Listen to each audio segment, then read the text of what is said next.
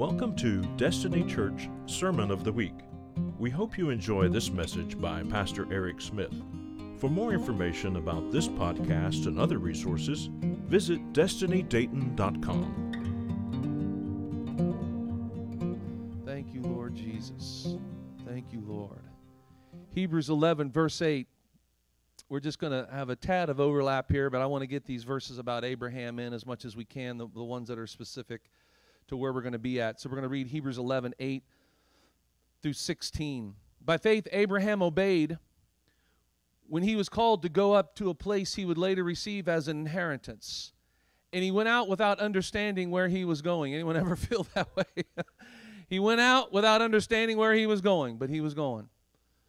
By faith, he lived as a foreigner in the promised land, as though it were a foreign country, living in tents with Isaac and Jacob, who were his fellow heirs of the same promise. For he was looking forward to the city with firm foundations, whose architect and builder is God.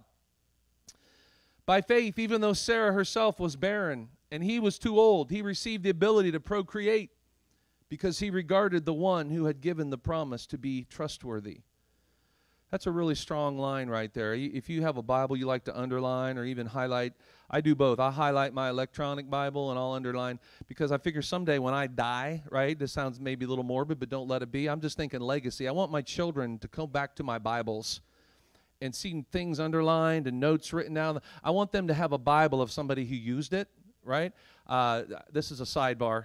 I've got my grandma's Bible and my great-grandma's Bible, actually. And I'll tell you how faith-building is to go into their Bibles and see the worn-out pages and the things underlined.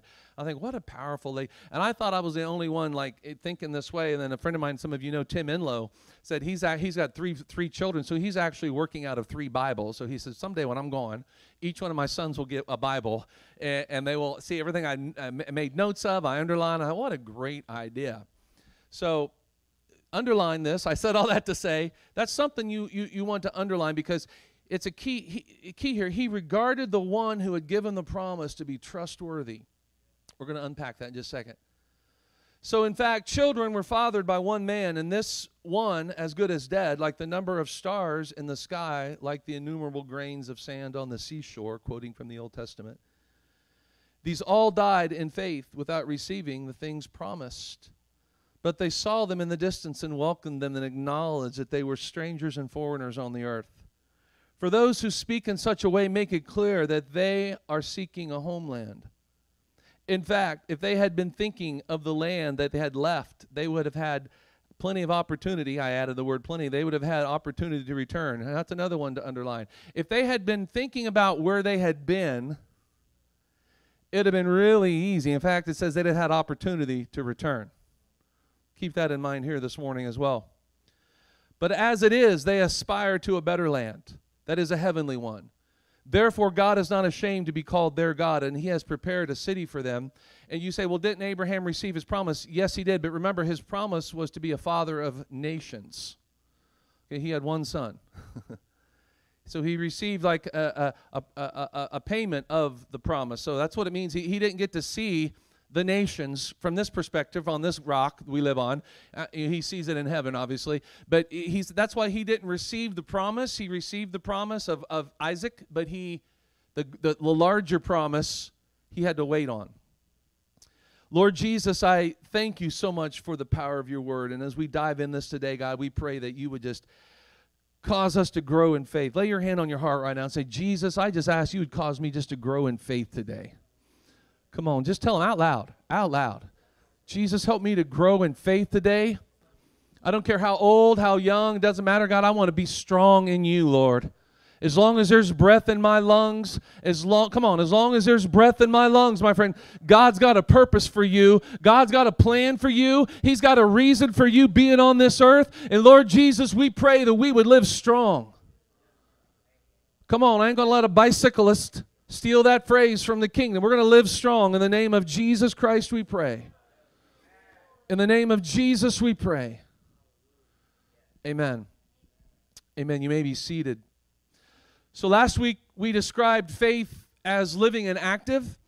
If you didn't get a chance to hear last week, or you weren't by happenstance were here last week, I would encourage you to go to YouTube and watch the message from last week But we reiterated a couple of things that, faith is living and active.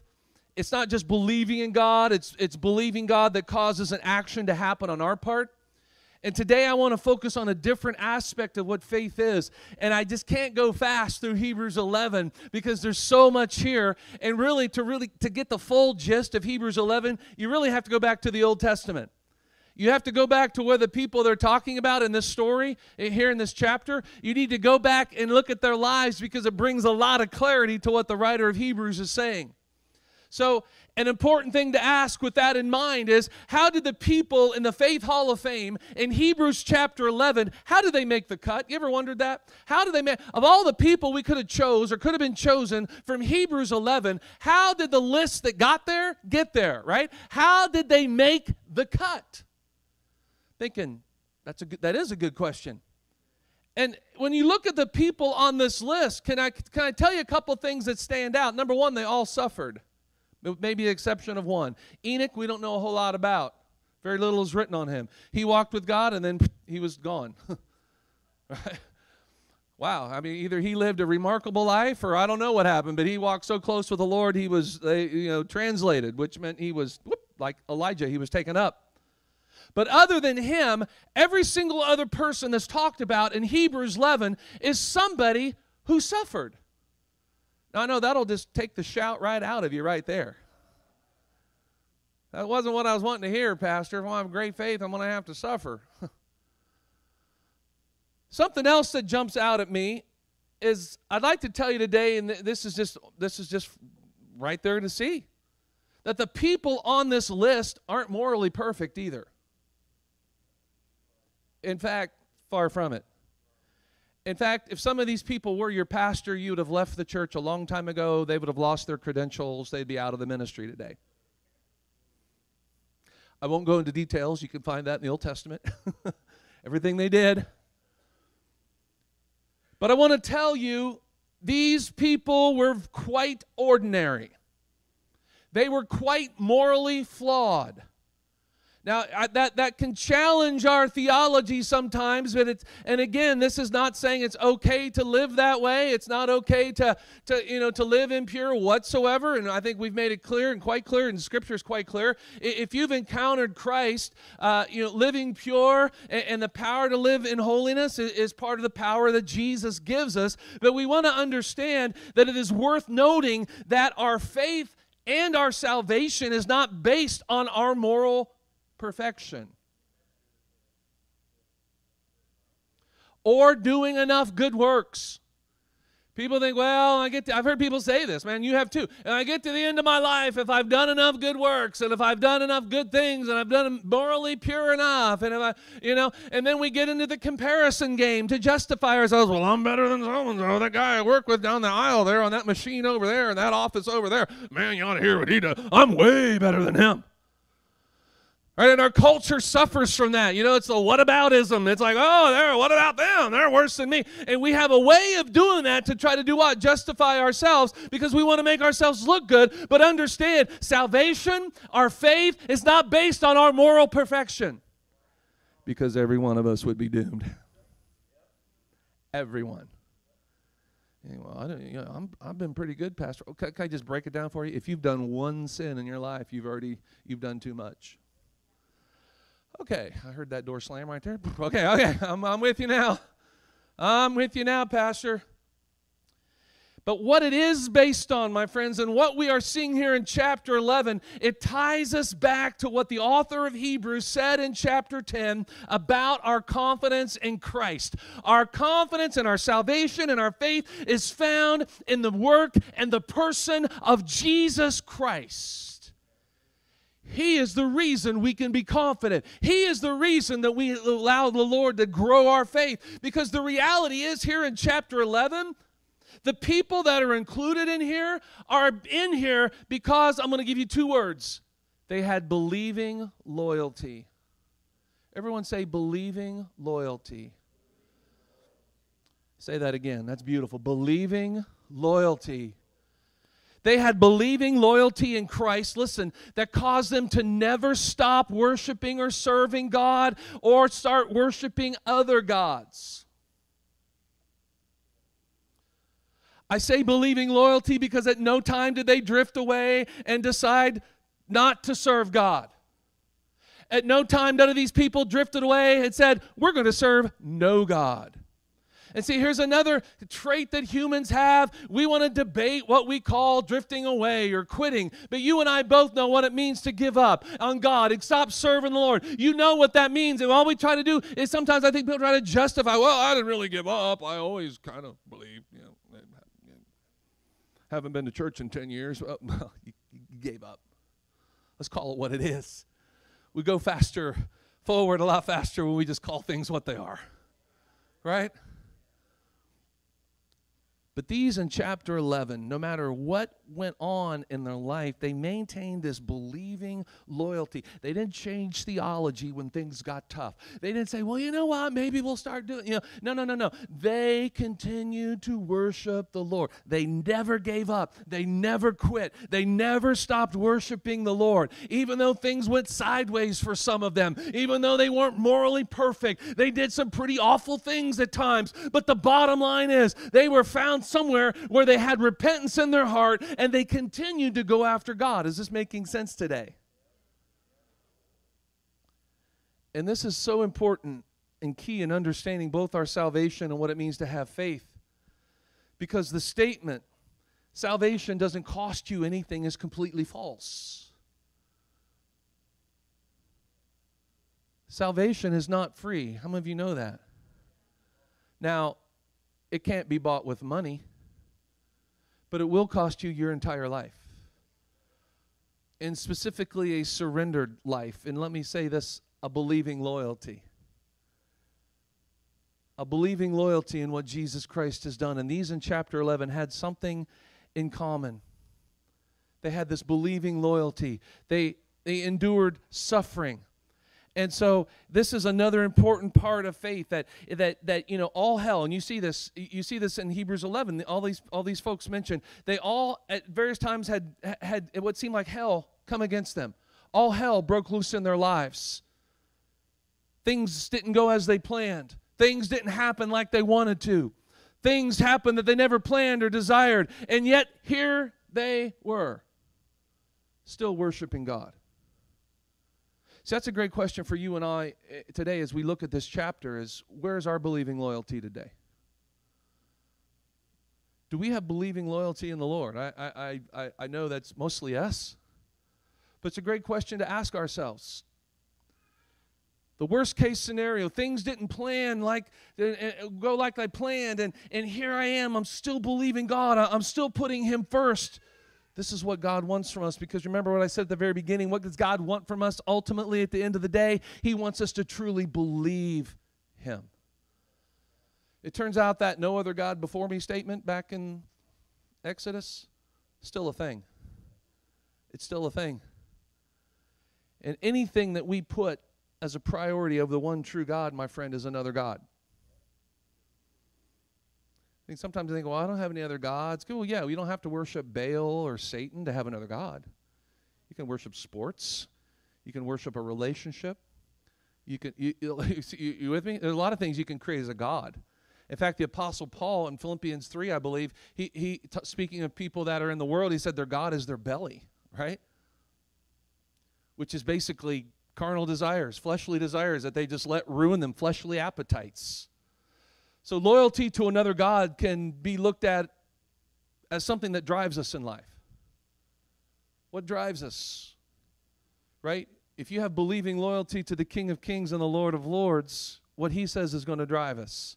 What He says is going to inform our opinions. What He says is going to inform our worldview. What He says, right? What the Holy Spirit speaks into us, it's going to have a definite driving force and impact on everything we do and say in this life.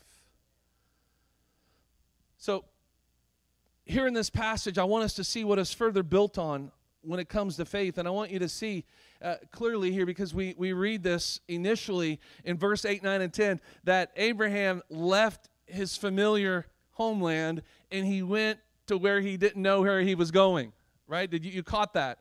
Right? I want you to see that one of the first aspects of faith that God is put inside of us and He asks us to walk in is understanding that faith means looking forward instead of backwards. If you want to move forward, my friends, you cannot look backwards. I believe, in fact, the reason some go back to their old lives and their old failures is that they ultimately failed to look forward in their life in Christ. They ultimately failed to really believe God, and they kept revisiting their past failures to the point that it caused them to live defeated, and they ended up thinking like the Israelites did when they got out and things got tough in the desert. Well, I might as well go back to Egypt. At least back in Egypt we had ...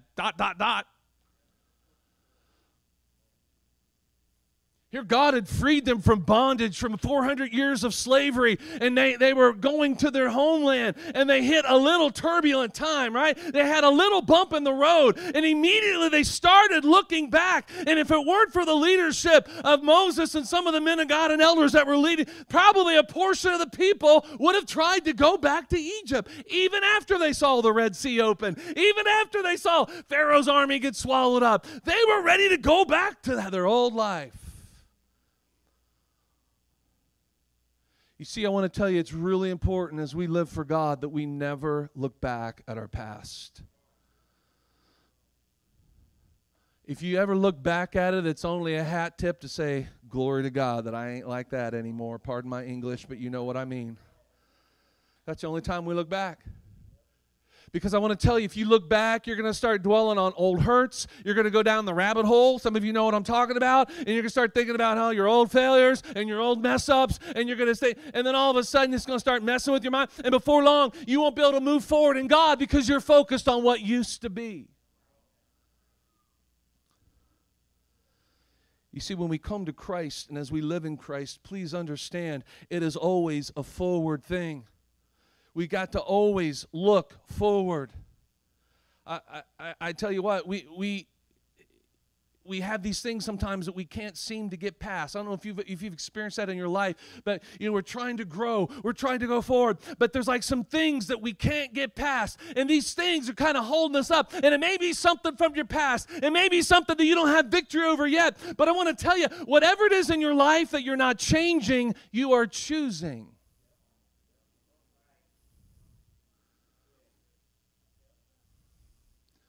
Let me say it this way. Whatever you're not surrendering to Christ, you are swearing allegiance to.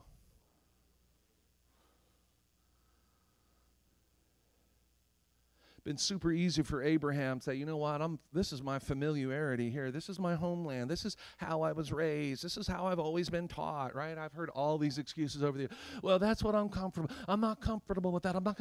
God is not concerned with your comfort. Oh, no, really? Yeah. He's concerned with your obedience.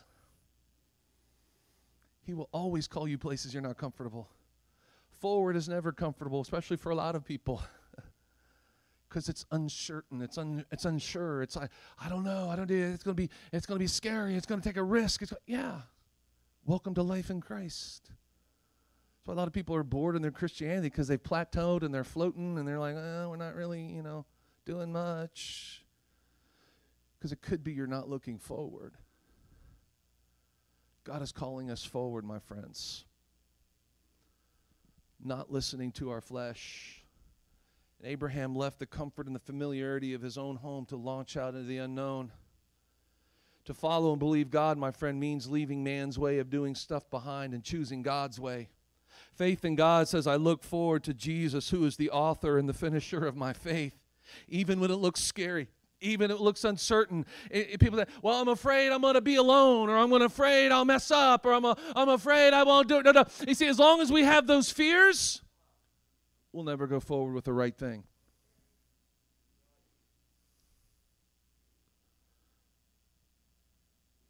Even when the world criticizes you, and they will. Even when religious people criticize you, and they sure will. Some of the biggest enemies against you moving forward in Jesus Christ and becoming everything God has you to be are people who claim to know Christ. Religious people. I didn't say they knew him, but they claim to. They're church folk. They'll be the ones that want to snipe you. They're one of the ones that try to, lock you down from taking that step of faith and say, you know what, I'm not going to do that anymore. I'm not going to live that way anymore. Oh, come on, you're holier than thou all of a sudden? Anyone ever heard that? Yeah, I am. Especially thou. I'm way more holier than thou. My point is, don't let people shoot you down from pushing forward in Jesus Christ. Don't let ridiculous statements like that or any other keep you from moving forward in Jesus Christ. So if they're going to say something ridiculous, I just respond with ridiculous like that. It may be truer than you think, too. Because looking backward in the biblical spiritual sense, right? Can you kind of think of some people who looked back in the Bible? Lot's wife. I heard someone say, yeah, exactly. Lot's wife is an interesting case. The Bible says, obviously, that Sodom had become so perverse and so crazy that God sent judgment. And you remember the story, Abraham's tied into that story too. I won't take time to go into it. But as they were being led out of the city, and finally at one point a couple angels had to take them by the hand and lead them out of it. Now, I don't know why that is. Maybe it's a mix of they hated leaving home, the familiarity, they weren't sure, didn't want to leave it behind. But I'd also like to think, darkness has a spiritual aspect to it, obviously. And sometimes I think it can have a grip on our hearts and souls more than we think. The angel took them by the hand and led them out of the city. It's time. No, it's really time. We're going. No, we going now. And the Bible says when they cleared the area, they'd gotten a certain distance. Lot's wife looked back. And remember, she was turned into a pillar of salt. And it's maddening because no further explanation is given. That's why I like details. Details, but none is given. So you look at that and you say, now, was there a secret longing to go back? Was there doubt in her heart about God? I'm not sure exactly. We can speculate. Peter describes those who look back as the dog returning to its vomit. You can look that up in his epistle. And that is extremely tragic when someone gives up on believing God and they prefer the garbage that they've been set free from. And I want to tell you, that is why we must always look forward, because you see, it's always easy if you ponder, it's always easy to go back, because we read that in the passage. Remember, I think I said underline it. If he had wanted to go back, he would have had opportunity to do so. You see, if you want to go back to faithless, if you want to go back to where you were before, if you want to go back to the bondage you were in, there'll be a way. Oh, the devil will make sure that you have a big, brightly lit runway. There it is, right? Go right back. And you'll have a couple of the fake friends that you used to have. They'll welcome you. Oh, we're so glad you're back. As they're snapping the chains around your ankles and your hands.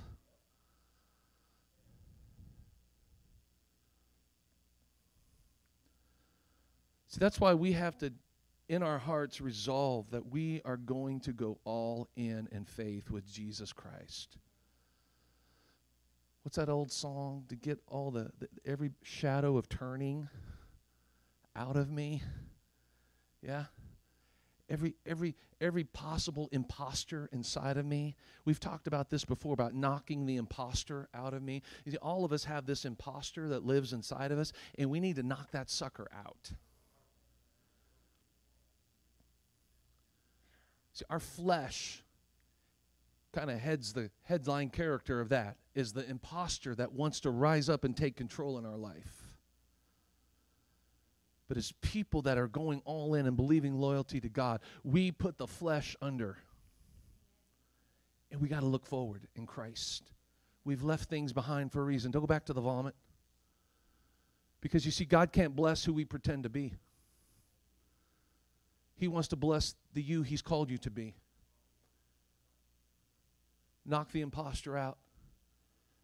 Let's go deep, because God is calling us deep. He's calling us forward, just like Abraham. He was calling him out of the old land into the new. This is what faith is. In believing loyalty, I will look forward. Because I want to tell you this, and I heard one of my college professors preach this message one time when I was probably 18, 19, 20 years old. And I've remembered that sermon these last 63 years. Okay. No, I know, I'm not that old. Just wanted to see if you were listening. Some of you still aren't laughing, and that really concerns me.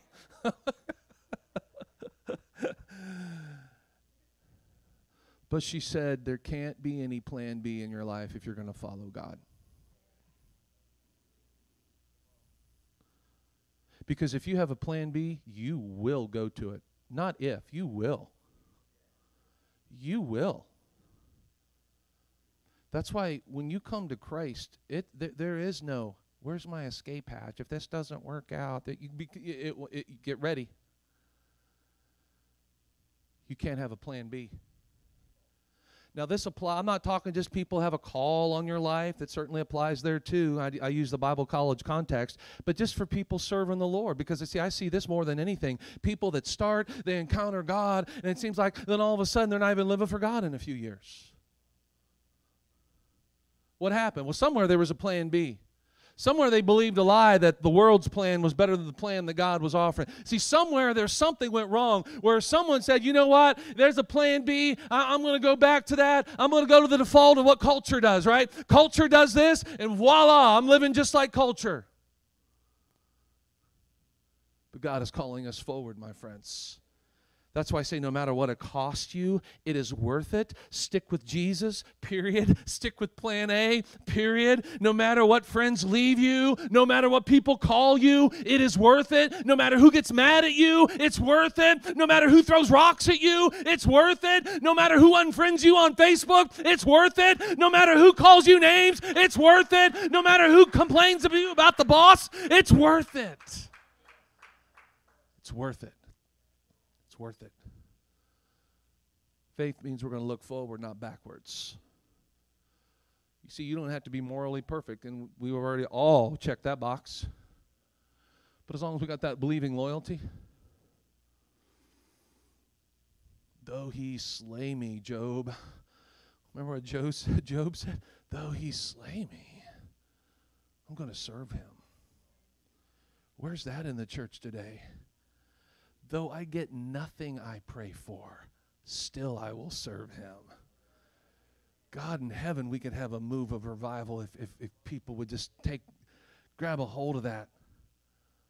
I'm going to go all in with God no matter what it costs me. Whew. Look at your neighbor right now and punch him or just touch him. Don't punch him. Touch him. No, please don't punch. Say, I'm moving forward. Look at him. Tell him. Someone go out here and say, he told me to punch my neighbor. No, please under context, right? Tap him. Tell him again, I'm moving forward. Well, that sounded convincing. Say, I'm moving forward. All right. Now, to get to the full meaning of this passage again, it helps to go back to Genesis, to the story of Abraham and Sarah, because this is who he's talking about right here in the middle of chapter 11. In making a promise to them, God did something very interesting. Did anyone remember what happened to Abraham and Sarah in the middle of this? Maybe it would help you if I gave you their old names. Abram and Sarai. That's what they were called the first 80, 90 years of their life. But see, in the middle of this, something very interesting happens. He changed their names. Stick with me here. God gave them a promise, and then to help them see it, to help them see what was coming, to help them see where they would be, he gave them a new name. And it's pretty cool because their names, the new name kind of means the same as the old name. But there's a different inflection on it that maybe we don't get necessarily in English when we see it. But we know Abraham means father of nations. It's kind of funny for a man who couldn't even be a father of one. Sarah means princess, because from her there was going to come princes and kings. Kind of hard to do that when you don't have child number one. But God said, I'm going to change your name. This is your new name. Sarah, I hear you laughing. I'm not laughing. Yes, you were, Sarah.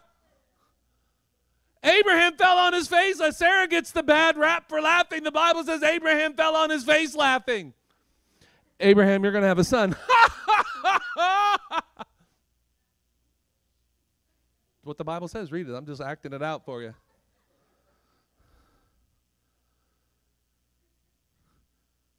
And the Lord heard that. Sarah, why are you laughing in there in the tent? She sobered up. I'm not laughing. Yeah, you were, Sarah. but it's okay. Because I see what's inside of you. You're not going to give up believing what I've said is true. For now on, Abram, you're going to be Abraham, father of a multitude. Sarai, you're going to be Sarah now, a noblewoman, a princess. And now, when you say your name, it's going to point to something that God was giving them to remind them not only of what he said, but a reminder of how he now saw them and what God intended to do with them in the future. What is something that God does today when we get saved? What does he do? He gives us a new name, doesn't he? Remember, there used to be an old hymn that said, "There's a new name written down in glory." In the book of Revelation, it says, "To he who overcomes, I will give him a name only known." I will give him basically a new name. There's something about when God shows up and speaks destiny over our life and transforms us, right, and pulls us out of sin and pulls us out of slavery and pulls us out of doubt and pulls us all out of the junk. We get a new name. That doesn't mean we go out and change our name, right? I've been Eric all of my life, but I'm not the same Eric I was. I have known people, in fact, I saw this happen in the 90s. They got so radically saved and so radically encountered the power of the Holy Spirit that they did change their name. Or they started going by their middle name because their middle name was more, pointed to more who they were than their first name. And their first name reminded them how they used to be, and now they're going forward. And I've just seen that. But the reality is the Lord, when he makes something new, it says in Revelation again that he makes all things new. This is what I want you to see, because this is important in understanding faith. Faith means seeing things the way God sees them. Faith means seeing yourself the way God sees you. Are you hearing me this morning? Faith means seeing yourself the way God... See, this is where a lot of us struggle. We understand, we can all nod. I saw some of you kind of glazing over when I was talking about that a minute ago, the new name. But see, we glaze over that. But when the rubber comes time to meet the road, we really sometimes forget that it is important that we see ourselves the way God sees us. And if it doesn't line up, if what I'm hearing about myself and thinking of myself, if it doesn't line up with who God says I am, then it's a lie. You see, God called Abraham a father of nations when he was just a father of nobody. Sarah had her name changed to Sarah. Sarai changed to Sarah because kings would come from her line when she had no children whatsoever. But God saw things as they were and as they would happen. And he named them accordingly. We tend to get stuck on our own, naming ourselves after our failures and disappointments, don't we? Yes, we do. We do this to people in the Bible. You've heard me widely pan how we call him Doubting Thomas when he was one of the bravest disciples. It's ridiculous he would be called Doubting Thomas. He was the one when Jesus was marching right into the teeth of the enemy there to raise Lazarus from the dead. He's like, well, if Jesus is going to go and face that and possibly die, then I want you to know I'll go with him and die with him. That was Thomas. How about blind Bartimaeus, right? Why do we call him blind? He got healed.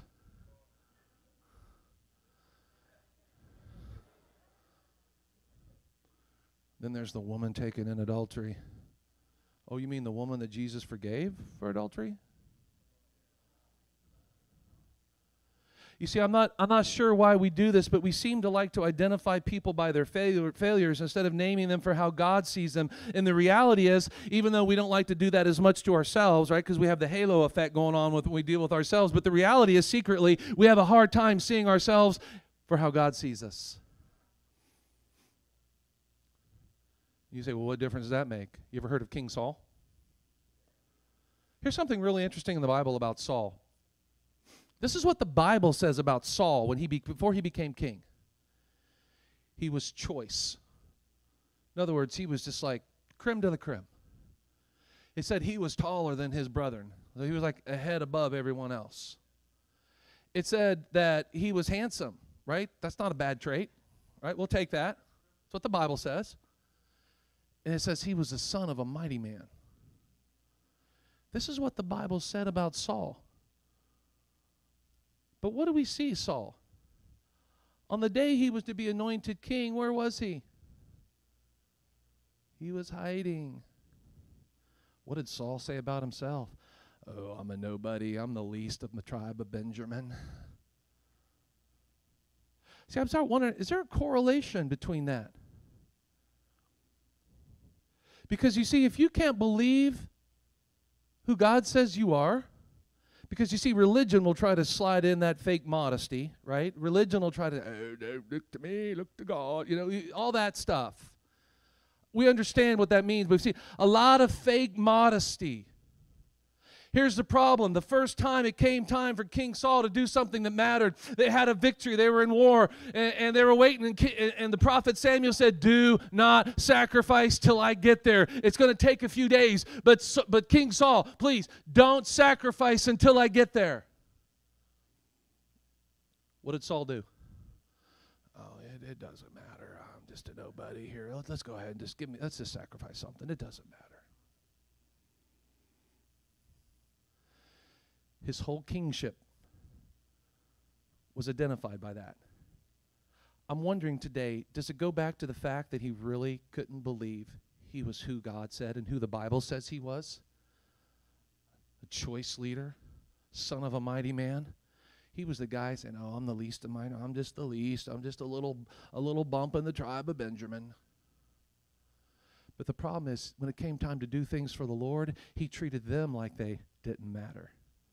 Oh, it's just a little thing. It's not that. No one's going to notice. It'll be okay. It's just, it's not that big of a deal. And all his life, King Saul did that. I'm wondering this morning, did it go back to the fact that he could not believe who God said he was? Because he was going to be a deliverer. He was going to lay the pain on the Amalekites who had done all kinds of terrible things to the Israelites. He was the man called. He was going to do the job, but he didn't believe who he was really called to be. And as a result, nothing else seemed to matter to him either. Are you tracking with? Does that make sense? Remember when Samuel got to Saul? He said, to obey is better than sacrifice. To obey is better. To believe God when he says you're forgiven, when he says you're free, when he says you're redeemed, when he says you're a child of the King, when he says you're royalty, when he says you're a royal nation, a peculiar priesthood, we believe him. We don't doubt him. A child of God, a woman of God. I'm convinced some of us need to walk around and call ourselves that. Because we'd feel funny, right? Oh, I'm not really a woman of God. I'm not really a man of God. I try. No. I think we need to begin identifying ourselves. In the New Testament, what are we called over and over and over by New Testament writers? Saints. Saints. Saints. Oh, I'm no saint. No. Maybe it's time to start seeing ourselves the way God sees us. Because I want to tell you this morning, it directly affects your faith. It will directly affect what you're called to accomplish in this generation. It'll directly affect the assignments that God has given you. You'll never fulfill them if you don't see yourself the way God sees you. It'll never happen.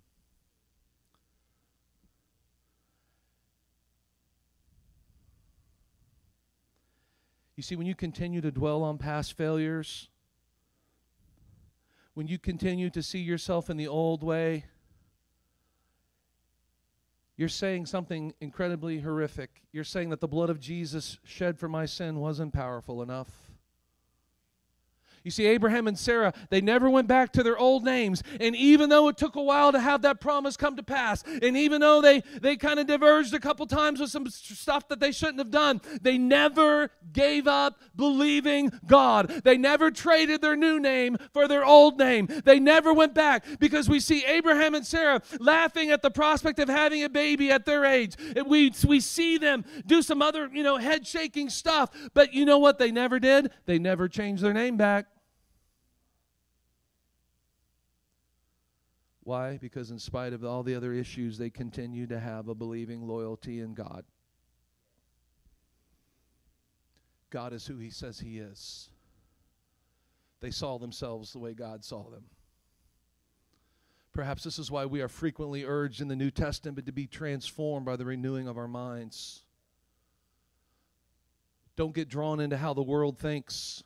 Let the power of God transform you daily and renew your thinking. Don't let past defeats define you any longer. Don't let past failures define you any longer. If you have got that under the blood of Jesus, then you are cleansed, you are forgiven, and you have been made new. For God's sake, let's live like it.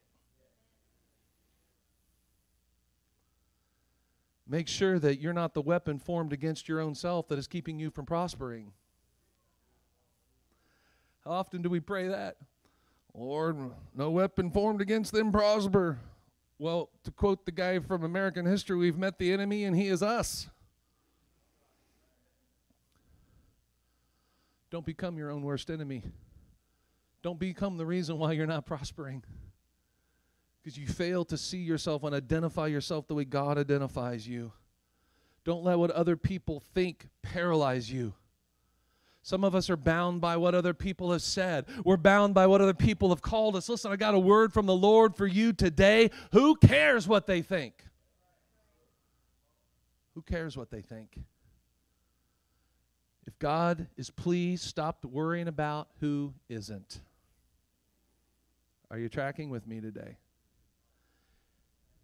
If God is pleased, stop worrying about who isn't. Who cares what they think?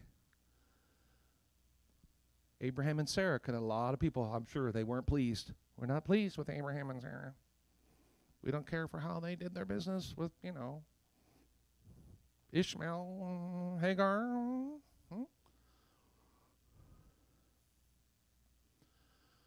If God's pleased, doesn't matter who is not. Because my loyalty is with the Lord God Almighty, and I'm just to go ahead and believe what He says about me, and I'll believe who He says I am. And I want to tell you, Jesus revealed Himself as the only way. Therefore, my friends, there is only one way to go in with somebody who is the one way, and that is all in. That's why there's no half salvations, there's no half in, there's not I sort of believe. No. If you're coming to Christ, if you're going to be in Christ, you got to push all of the chips to the center of the table. All of them. Because that's what you would expect for someone who's revealed himself as the only way to God. If He's the only way, that means we have to go all in with that only way. And I want to tell you, it makes a big difference in your assignment. It makes a big difference in doing what God's called you to do. If you can wake up every morning and say, you know what, we're looking forward, we're not going backwards. And also, we're going to see ourselves, we're going to identify ourselves the way God sees us, and we're going to see things the way God sees them. And I'm going to stop looking at myself the way the world sees me or someone else, or people try to identify me by my past failures. No longer. The Lord sees me as an overcomer. The Lord sees me as victorious. That's how we got to see it. See, this is an aspect of faith that we got to understand. If we want faith to move mountains, if we want a faith to reach a city, if we want faith to reach our family, we're going to have to live like it. That's why the writer of Hebrews said we have this confident hope. His name is Jesus.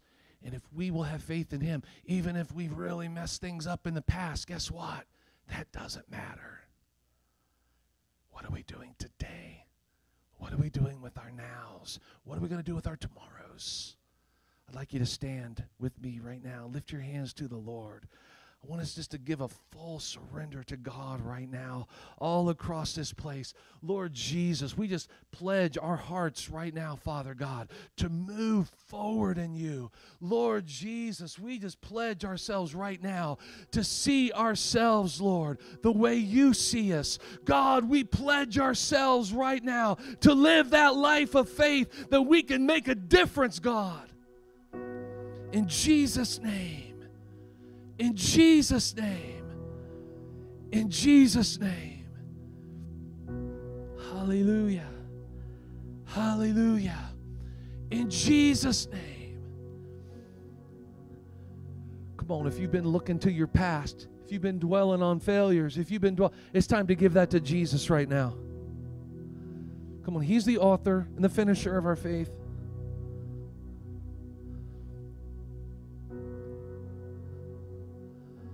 Hallelujah. Hallelujah. Jesus, we just surrender to you fully right now in Jesus' name. God, we commit ourselves to be forward-facing in this kingdom, to be forward-facing, God. God, we're not going to listen to the lies of the devil. Any area in my life that is not glistening with hope is under the influence of a demonic lie. Think of that. Any area of your life that is not glistening with hope, it's under the area of a demonic lie. Why do you say that? Because how God sees you. If God is seeing you as redeemed, transformed, made new, that means you have a whole lot of hope all over you, friends. You got a whole lot of reason to rejoice. You got a whole lot of reason to look forward. See, any area of your life where there's angst, there's fear, it's not hopeful, then you're believing a lie of the devil.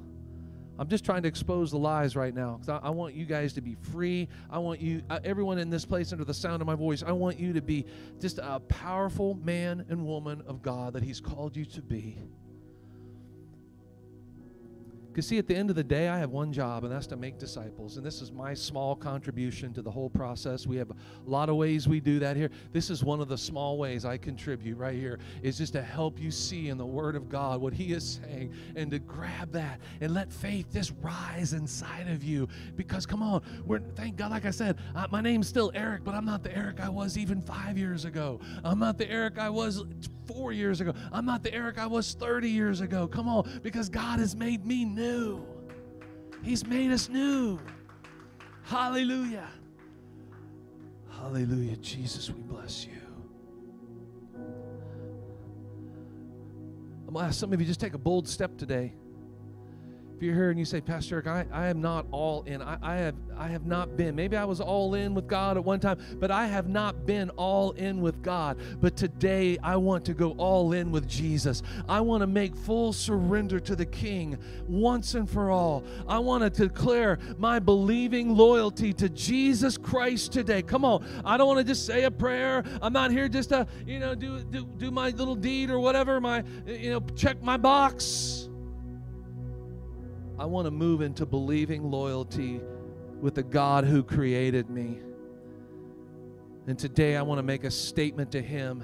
And I want to make that statement in front of a company of people that'll just cheer me on. Got everyone here behind me today. Everyone here is rooting for your best. If you believe anything different than that, again, that's an area that's under the influence of a lie. Everyone in this room is rooting for your absolute best in Jesus' name. Having said that, if you're here in this place and you say, I need to go all in with Jesus, I need to fully surrender my life to God, I want to declare my believing loyalty to God, I want you to get out of your seat. I want you to come stand across this front. There's going to be several people, several deacons, elders are going to greet you up here. They're going to pray with you today. We're going to agree together. But you're here and you say, today I want to declare my believing loyalty to Jesus Christ. I want to go all in with God. Come right now. Right now. Don't wait. Don't wait. Don't wait. Don't wait. Don't wait. Hallelujah.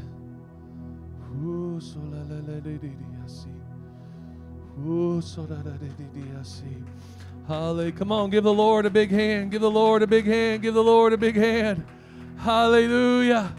Give the Lord a big hand. Hallelujah. Come on, church, help me pray. Help me pray right now. There's some more people here today that I feel like they need to get to that believing loyalty spot in the Lord. They need to go all in today. Today's a day to declare I'm all in with Jesus. This is the easiest place you'll ever declare it, friend. This is the easiest place.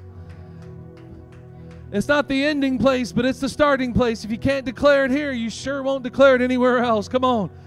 If you're going all in with Jesus, you want a full surrender today, come forward. Hurry, hurry, hurry. Don't wait any longer. I want to declare my believing loyalty to Jesus Christ today. Anyone else? Anyone else? Anyone else? Anyone else? Oh,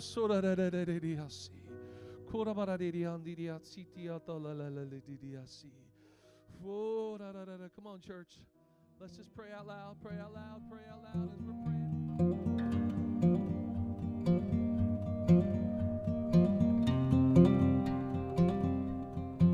Thanks for listening to the Sermon of the Week. This message and other resources are available at destinydayton.com.